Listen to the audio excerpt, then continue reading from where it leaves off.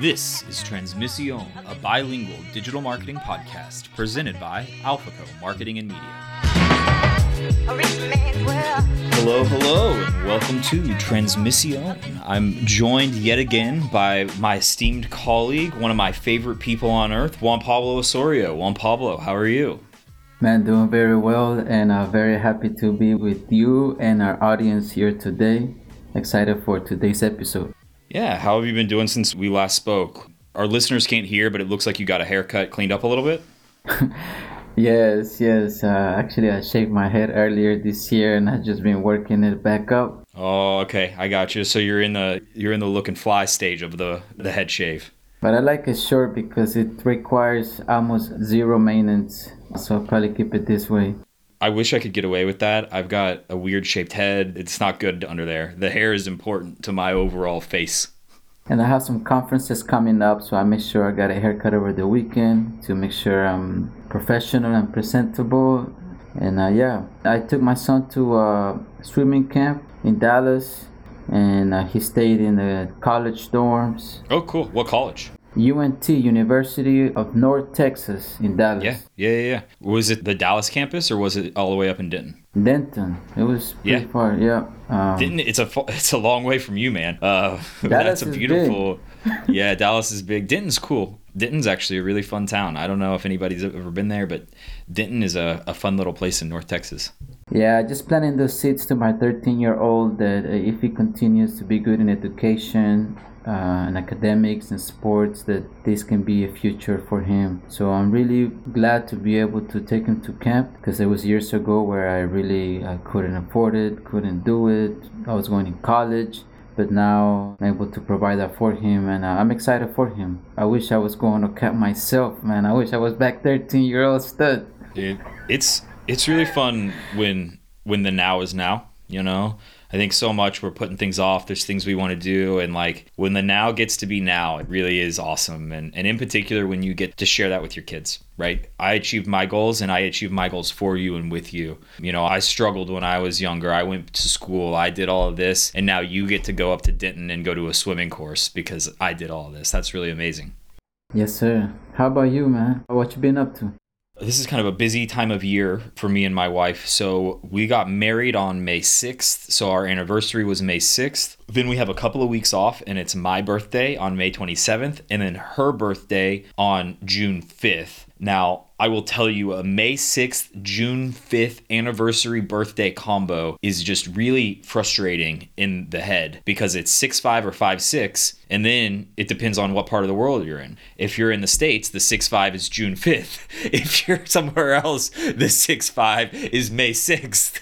And so it's all a mess for me. But we had a really nice couple of weekends. We got to eat a bunch of incredible food. I don't really like the term foodie, but I think you could definitely say that about us. We went to something called the Hot Luck Festival, which is a festival with a lot of like famous chefs where you go and try different foods. And so there was a girl who we'd seen on Top Chef there, which was amazing. And then last night we went and had some sushi, and we really like sushi. It's something that we don't get to do all the time, but we get to do it a couple of times a year. And we had a really nice experience there for my wife's birthday, which was cool. Otherwise, just staying busy with AlphaCo, trying to help people market and find new clients in the marketplace.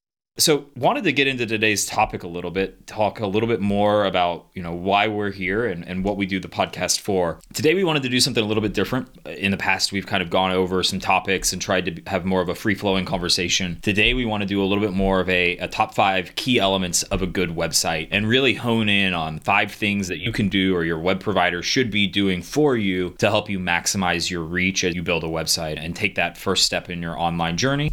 Or if you're established, just improve what you're doing already. So with that, let's introduce the top 5 elements of a good website. And Juan Pablo, you've got number 1. Tell us what it is. Man, so this is dear to my heart because websites literally changed my life. Once I realized somewhere like 2014 that websites were a big part of businesses, I really got involved, studied websites left and right. So I want to start the first part of a website, which is the first impression that you get. And this is tip number 1. When you first land into a website, It's similar to you grabbing the newspaper. We call that the top fold. It's a term that comes from literally from the newspapers because the newspaper's folded. That top fold should be so enticing that it makes you want to open the rest of the newspaper, or in website terms, it should be so enticing that it makes the user want to go through the rest of the website. Just real quick for clarification for anybody who doesn't know, when you say the top fold of a website, you mean like all that you can see when you first open it, understanding that if you scroll down, there's more to the website. But the top fold is that like first image that fills your screen when you go to a website. Is that right? Exactly, because most people's screens are, like a rectangle.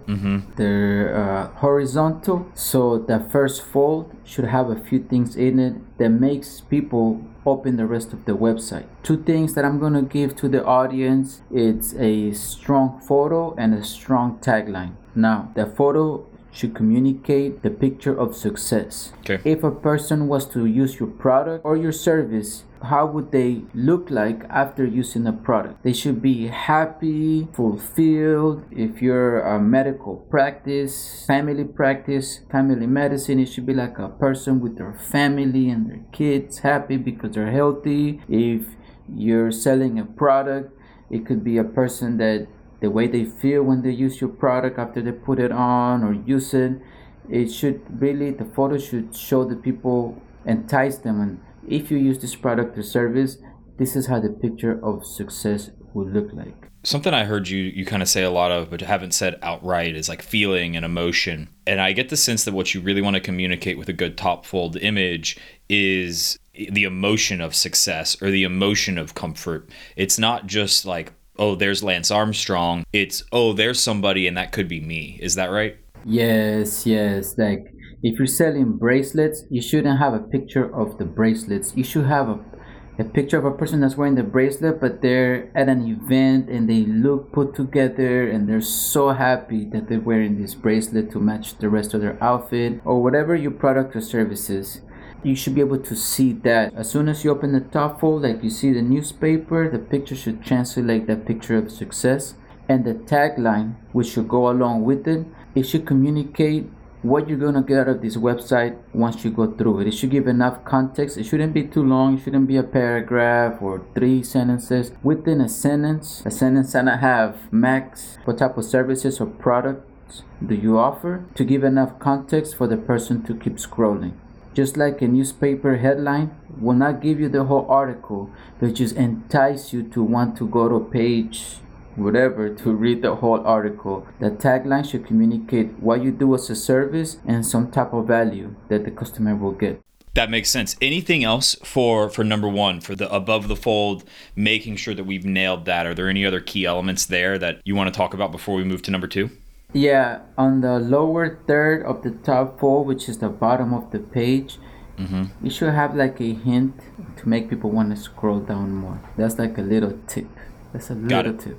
Okay, yeah. So a little something that kind of communicates, hey, this isn't it. There's more. Yes, and you can see that in a newspaper. When you have the paper folded and it's the front page, you see the big picture, the headlines, and at the bottom, you'll see a hint of something that make you want to look more. Got it. Cool. Perfect. Well, I want to go to our number two here, which I'm going to talk a little bit more about, and that is an About Us page. When I say an About Us page, really what I'm talking about, and it can be on your homepage, though I think having a separate page here makes more sense, but it's somewhere that you really communicate who you are as a business, and if you can communicate who you are as like an owner or as an ownership group or as a partnership group, all the better for it as well. What we really want to do with an About Us page is kind of twofold. One, we want to be really personal and personable. We want to communicate what it is about our business and about what we do that is relatable to other people and communicates why, not what service you're looking for. We're not worried so much about the services that you provide or how good you are at providing those services, but why, all else being equal, somebody would choose you. And that can be things like, I've been in the community for 20 years. That can be things like location, communicate your location really specifically. If you are in a cool part of town, make sure you're saying saying that. If you're heavily involved in local community activities, make sure you're communicating that as well. What are different things that identify you that other people may identify with as well? And so we always want to think about the end user here. Like, what does an end user want to know? Let's say you're opening a Caribbean restaurant and you're opening a Caribbean restaurant here in Texas. Something that people are probably going to want to know on the About Us page is, are you from the Caribbean? Is this authentic Caribbean food? Or were you born in Tyler, Texas and just threw some jerk seasoning on it, right? I think that what you really want to communicate is authenticity and about who you are. Anything else that you see commonly on About Us pages, Juan Pablo?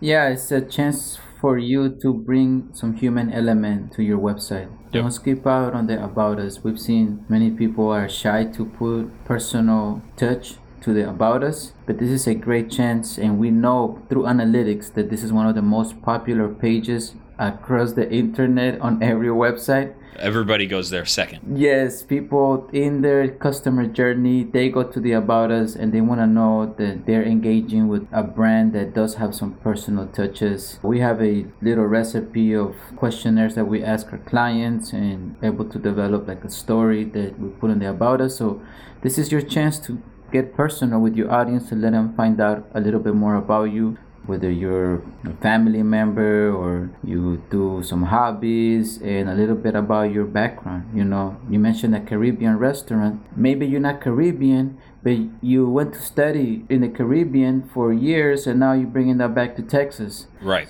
That touch, to tell your story, and it allows the audience to connect more with you on a human level, even though it's just a website.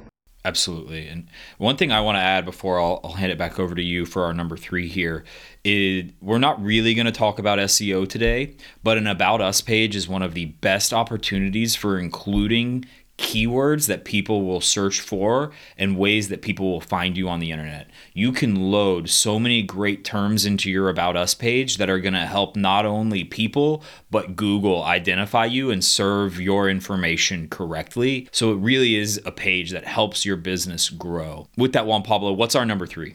Number 3, value proposition. I was talking about the bottom of the top fold. You should have something that entices the customer to keep looking and engaging with the website. For me, the second section, once you scroll down from the home, the top fold, the value proposition should be there. And what is the value proposition? This is what your customer is going to get when engaging with your businesses. And the easier way I can transcribe this to the audience is listing your services along with the list of value sentences that they will get by using your services. This is a great chance for you to say, if you're a Caribbean restaurant, to put, we offer catering and we have a dining. Check out the menu for more, check out the catering. It allows people to click through and go through further into the website. Mm-hmm. If you're a family practice, what type of specific services you offer, and maybe a sentence or two showing keep your family healthy, all under one doctor, and then allowing people just a short, brief sections, at least 3 to 6, but that they should be clickable and take you to another page that explains each service further. When we're talking about the value proposition, what we're really talking about is a term I think any business owner has heard before, but it's the WIFIT, the what's in it for them. You're trying to communicate to your prospects, your potential customers, like, why should I engage with you? What's the value of this service? If you're selling a Coke, you don't sell the Coke bottle. You say, this tastes good and it quenches your thirst. That's why you should buy it, right? So that's what we want to be thinking about when we're talking about value props. Yes. So, going from tip 1, top fold, engaging photo, nice tagline, you scroll down a little bit, you should be able to see some value propositions along with services for the client that makes it clear for them. Okay, I came to this website, I see the picture of success, I know what they do, and now I can go and see specific services that are targeted towards me and are going to change my life in a positive manner or answer my pain points, answer my questions. Mm-hmm. Well, real fast before I move on, did you have anything you wanted to add about value props or how you really correctly communicate a value proposition at all? I'll just say that along with the words, you should also have it designed in a way that it's simple and smooth, and it shouldn't be paragraphs. It should be short, quick, brief sentences. I think that's a really good point. We aren't talking a ton today about like aesthetics or about overall design. Like, how do you make it look good? Just because one of the things is it looks good when it looks good, but everything that you do, you want to make sure that it's aesthetically pleasing and at least somewhat modern. Unfortunately, outdated websites make people think that you're an outdated business. And so you do have to stay on top of current trends from a design standpoint. All of that being said, I think that this too, and what you had just mentioned, really segues nicely into, I think, our fourth point here, and one that I wanted to talk a little bit more about. This is calls to action. So the way I think about a call to action is you've been to a website, you've seen the top fold, you're excited, you read the tagline,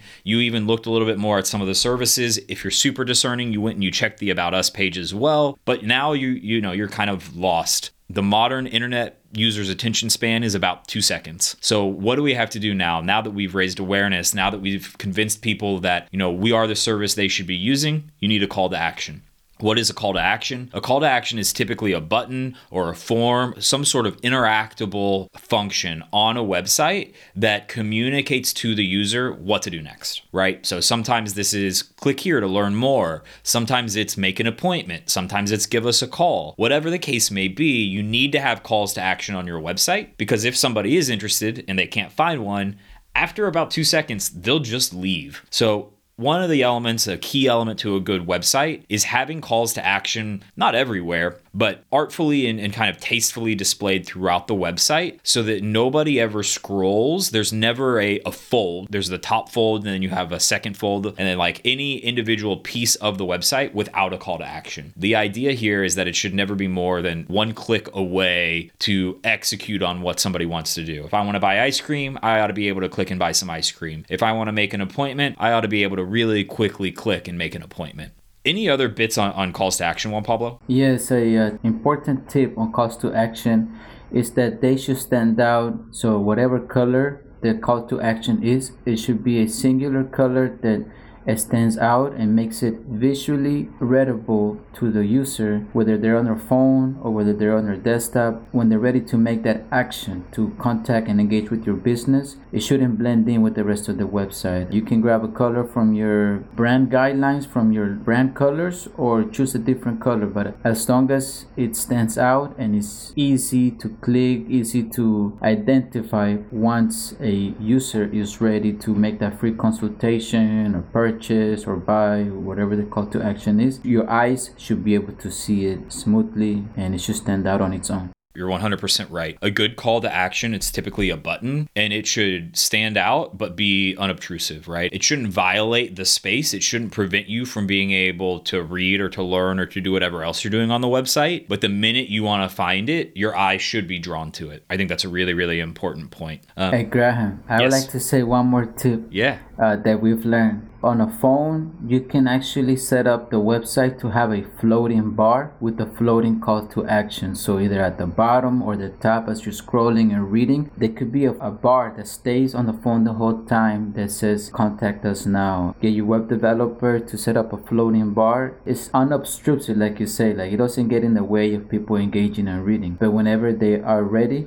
it's always there. Exactly. And I think there are other tips and tricks like that. Like when you have a good website developer, if you are a good website developer, there's a ton of ways to deliver this artfully. What you want to consider is, how does it interact with my brand? How does it interact with the rest of my presence? We want to create cohesive wholes when we build websites, but we also need our websites to work. And a big part of them working is having calls to action so people know how to interact with your site. All right, Juan Pablo, why don't you round us out here with our fifth tip of the day? Okay, once you have your website set, you have your home, you have your services, you have your About Us, one element that you can bring onto your website to really make it sound and strong is at the bottom of the pages have links to blogs. You could have a footer. Having a footer is good, but people will engage with articles/blogs that bring value to them. Depending on your service, you might be like 5 tips to make your life better. It could be stories about how you engage with the community. Maybe on the Caribbean restaurant example, it could be an article showing how you're feeding the people locally, or how you gave out jerk turkeys on Thanksgiving. It makes the people not leave the website but engage with you more if they haven't hit the call to action yet. And you can publish the blogs. You can have just 3 and have them standing there, but we really recommend getting in a schedule of publishing blogs on a regular basis and putting them at the bottom of the page.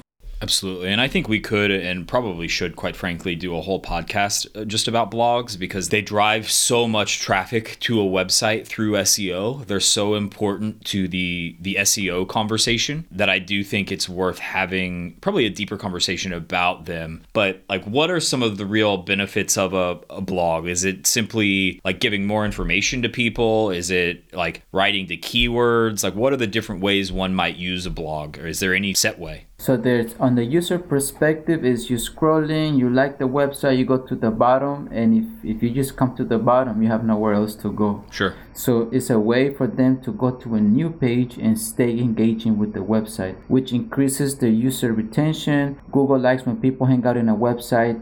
The longer, the higher ranking that you get. You don't want them to come to like a dead end. This is what you don't want on a website, especially if the customer is not ready to bounce. Right. It gives them more time to engage and make a decision. That's on the user perspective. On the business perspective, it's a huge opportunity for you to start ranking for keywords, to start getting more traffic. We have some blogs that drive tens of thousands of clicks that are more popular than the homepage because people are searching for award-winning Caribbean chef, and there's a blog that speaks to that, and that blog might drive more traffic to your website than the homepage and the URL itself. Absolutely. And one of the things I love about a blog or about like just ongoing content creation for a website is it's an opportunity for a business owner to share even more. You know, we've already talked about the About Us page.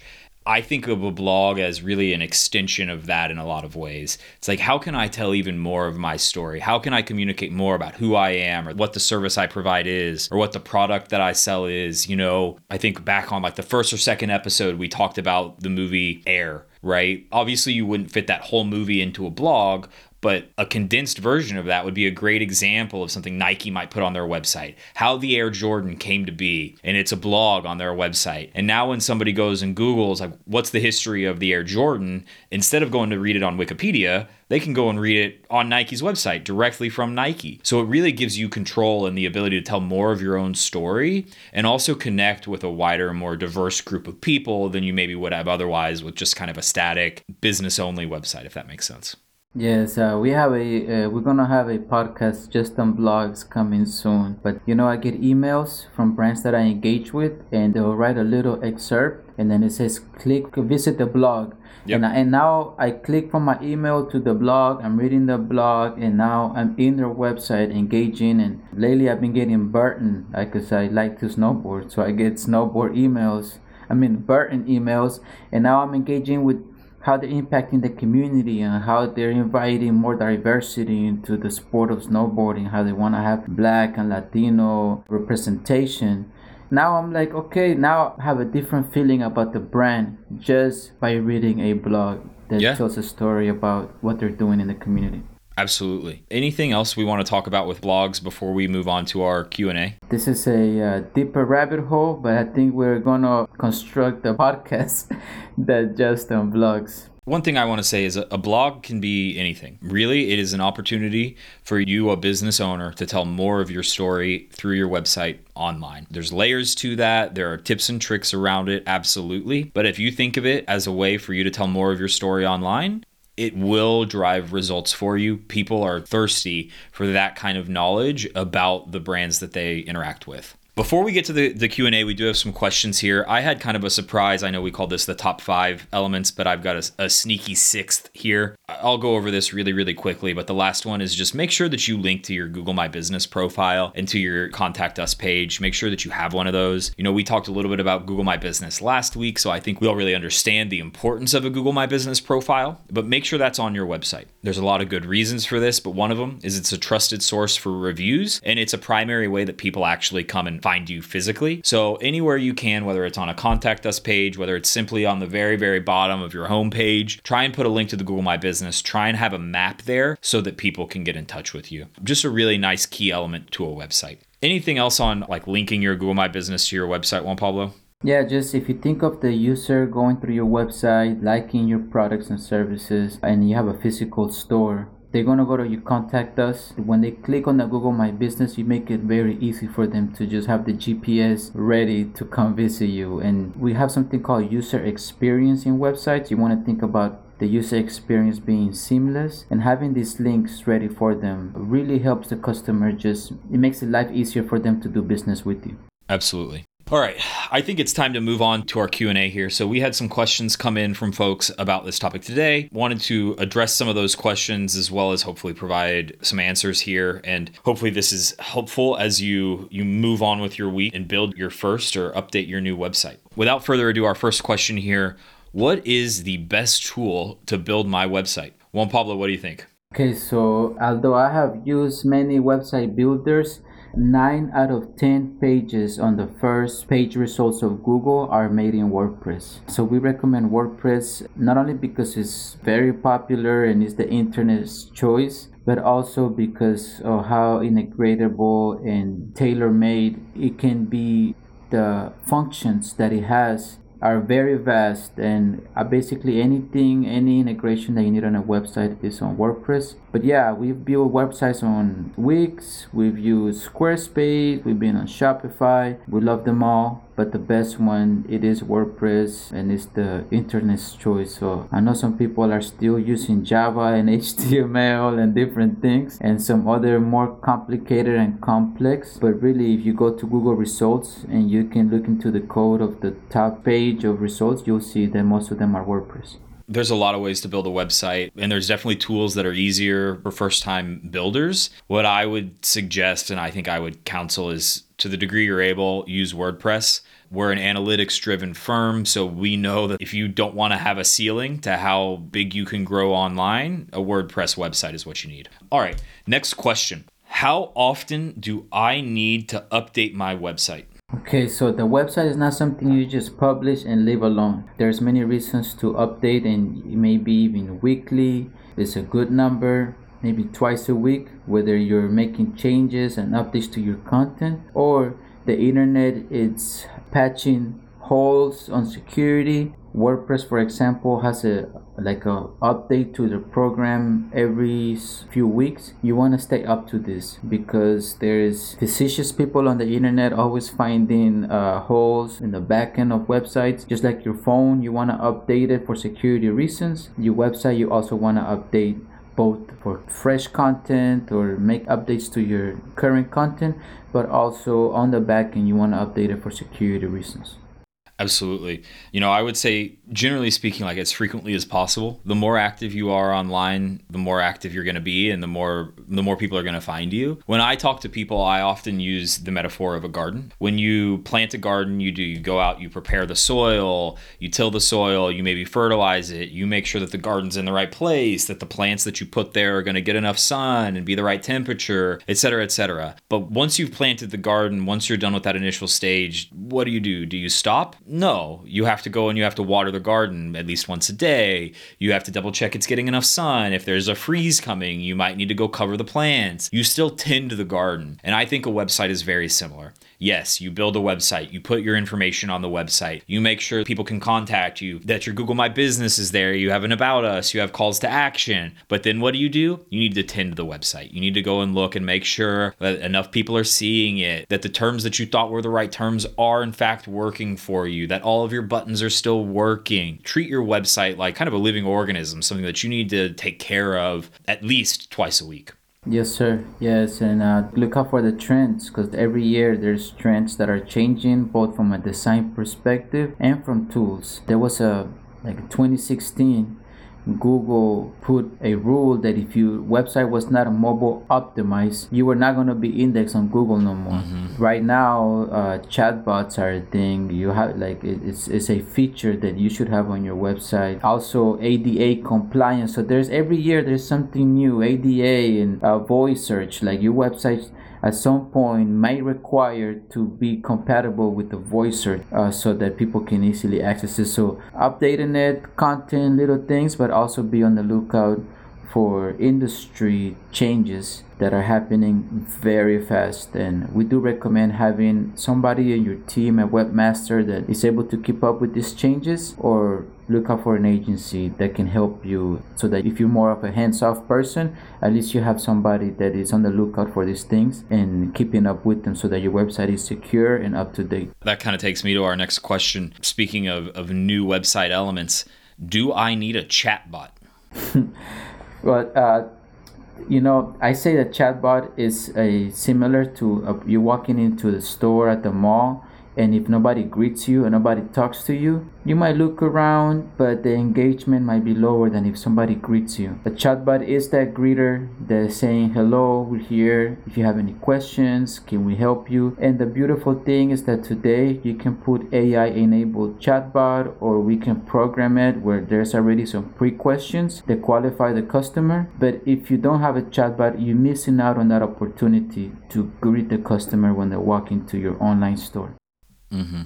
I love that. Like, people ask me, well, do I need to hire an FTE, a full-time employee, to sit there and monitor the chatbot? No, you don't. We can either use an AI tool, we can put in pre-filled responses. There's a lot of ways to go about this that don't require a human being sitting there typing into a chat box all day. One thing that I think is really important to note here is that, statistically speaking, the mere presence of a chatbot has shown to increase the amount of time spent on a website as well as customer satisfaction. These two things are really, really powerful for a business. There's a lot of knock-on effects from that, including increased visibility on search. So simply by putting a chatbot there, you may go from the second spot to the first spot on Google. That's really fascinating to me, because all you have to do is put in 10 pre-filled responses and put on the chatbot, and now you're actually improving your marketing. That's really incredible.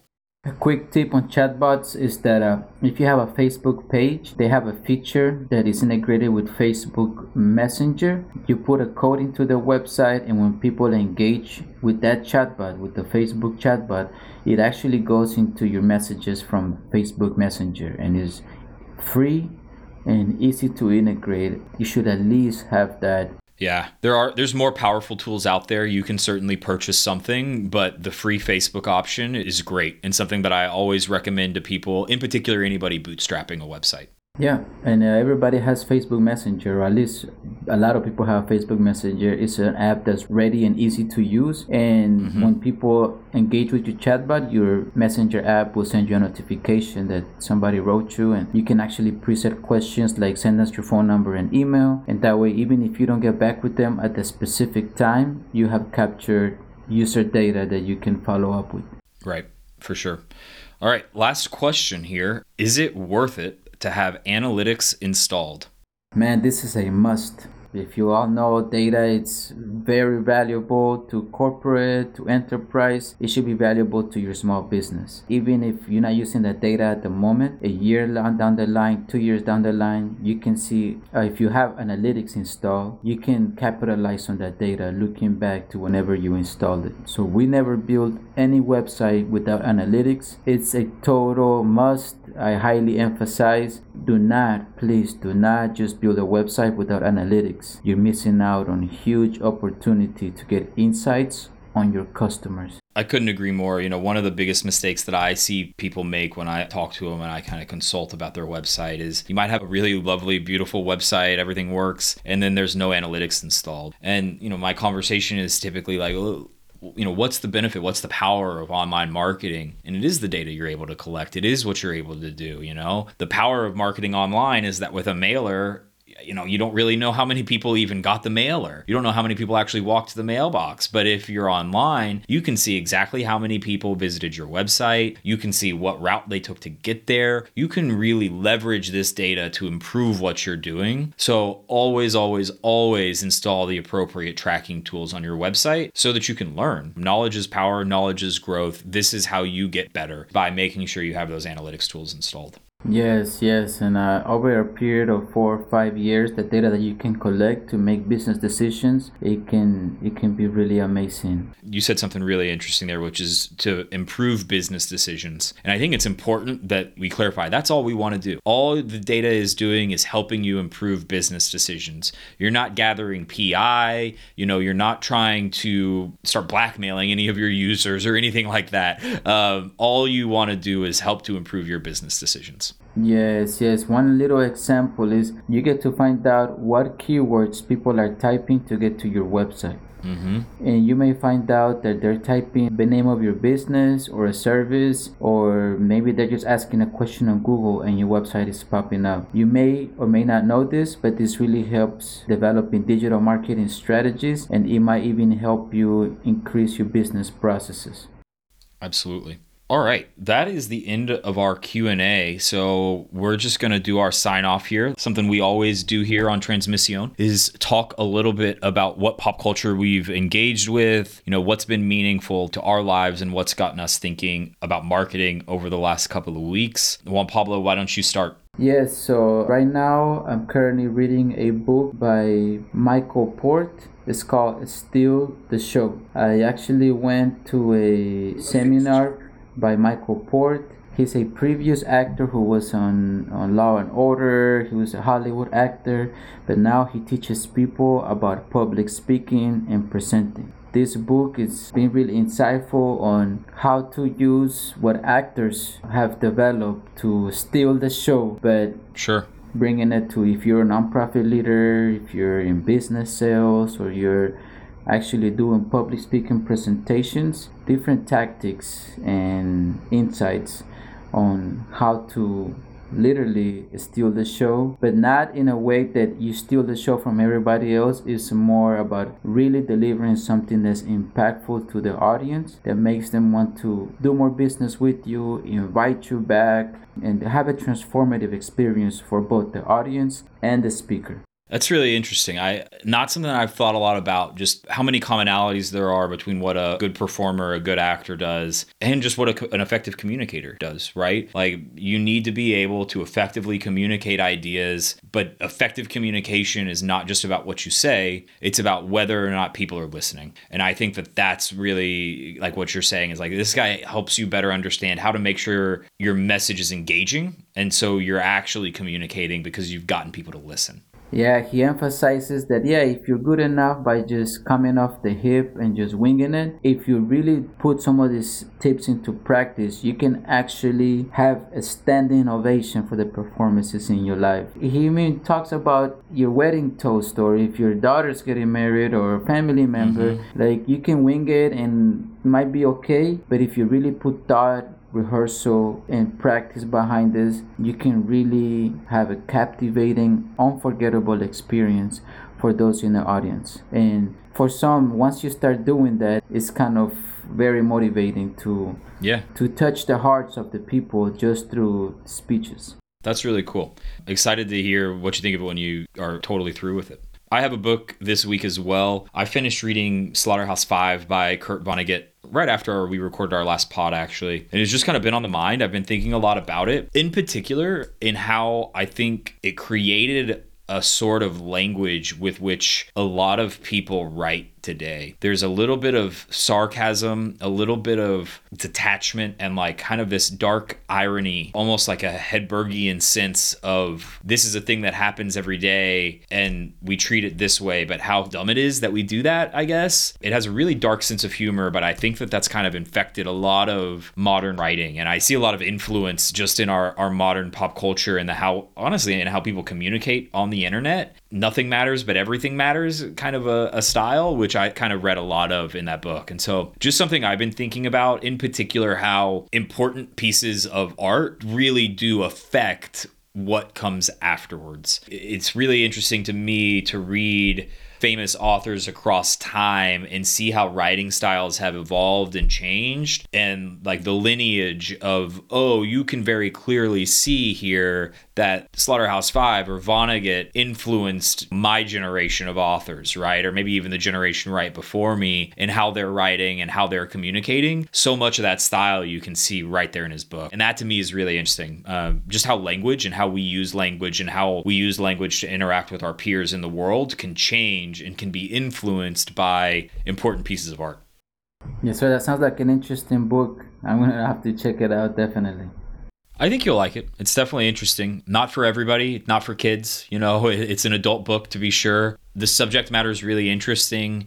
And one thing I found kind of interesting is he was very on to the idea of what PTSD was before it was something that we defined within society. You know, he really understood what it was without ever calling it by its name. And so it makes for a really interesting kind of historical document about what people knew and understood and thought of just emotional trauma in life. And I know trauma is kind of a buzzword right now, but the book itself is interesting. Trauma is a big part of Slaughterhouse-Five, and how you deal with it emotionally is a big part of what he has to say and what he's thinking about. So it's pretty cool. I did read that Kurt Vonnegut was a World War II veteran, and he used some of these experiences that he went through. Yeah, so the book itself is actually, I guess he was a prisoner of war in Dresden, Germany, when Dresden was firebombed by the Allies. And so Slaughterhouse-Five is his attempt at telling the story of that experience. The very first chapter is told directly from his point of view, and he's very clear about it. He's basically like, it took me 20 years to write this because I didn't know what to say. It's not a story, it's a tragedy. His penmanship, man. He brings the penmanship into it. Yeah, he does. He's really cool. It's a really cool piece of art and like a really interesting kind of rumination on his experiences with war. So a fascinating read for sure. Really had a lot of fun today in today's episode. We hope you, the audience, enjoy it and can capture value from today's episode and from the rest of our podcast. Absolutely, man. And with that, please like and subscribe on Apple or Spotify. If you want to hear more tips and tricks on how to build a better website, please feel free to reach out to us at alphacomarketing.com. We have a lot of calls to action and a great contact us page there, so you should easily be able to find us and communicate us. We'd love to hear from you. This has been Graham and Juan Pablo in Transmisión.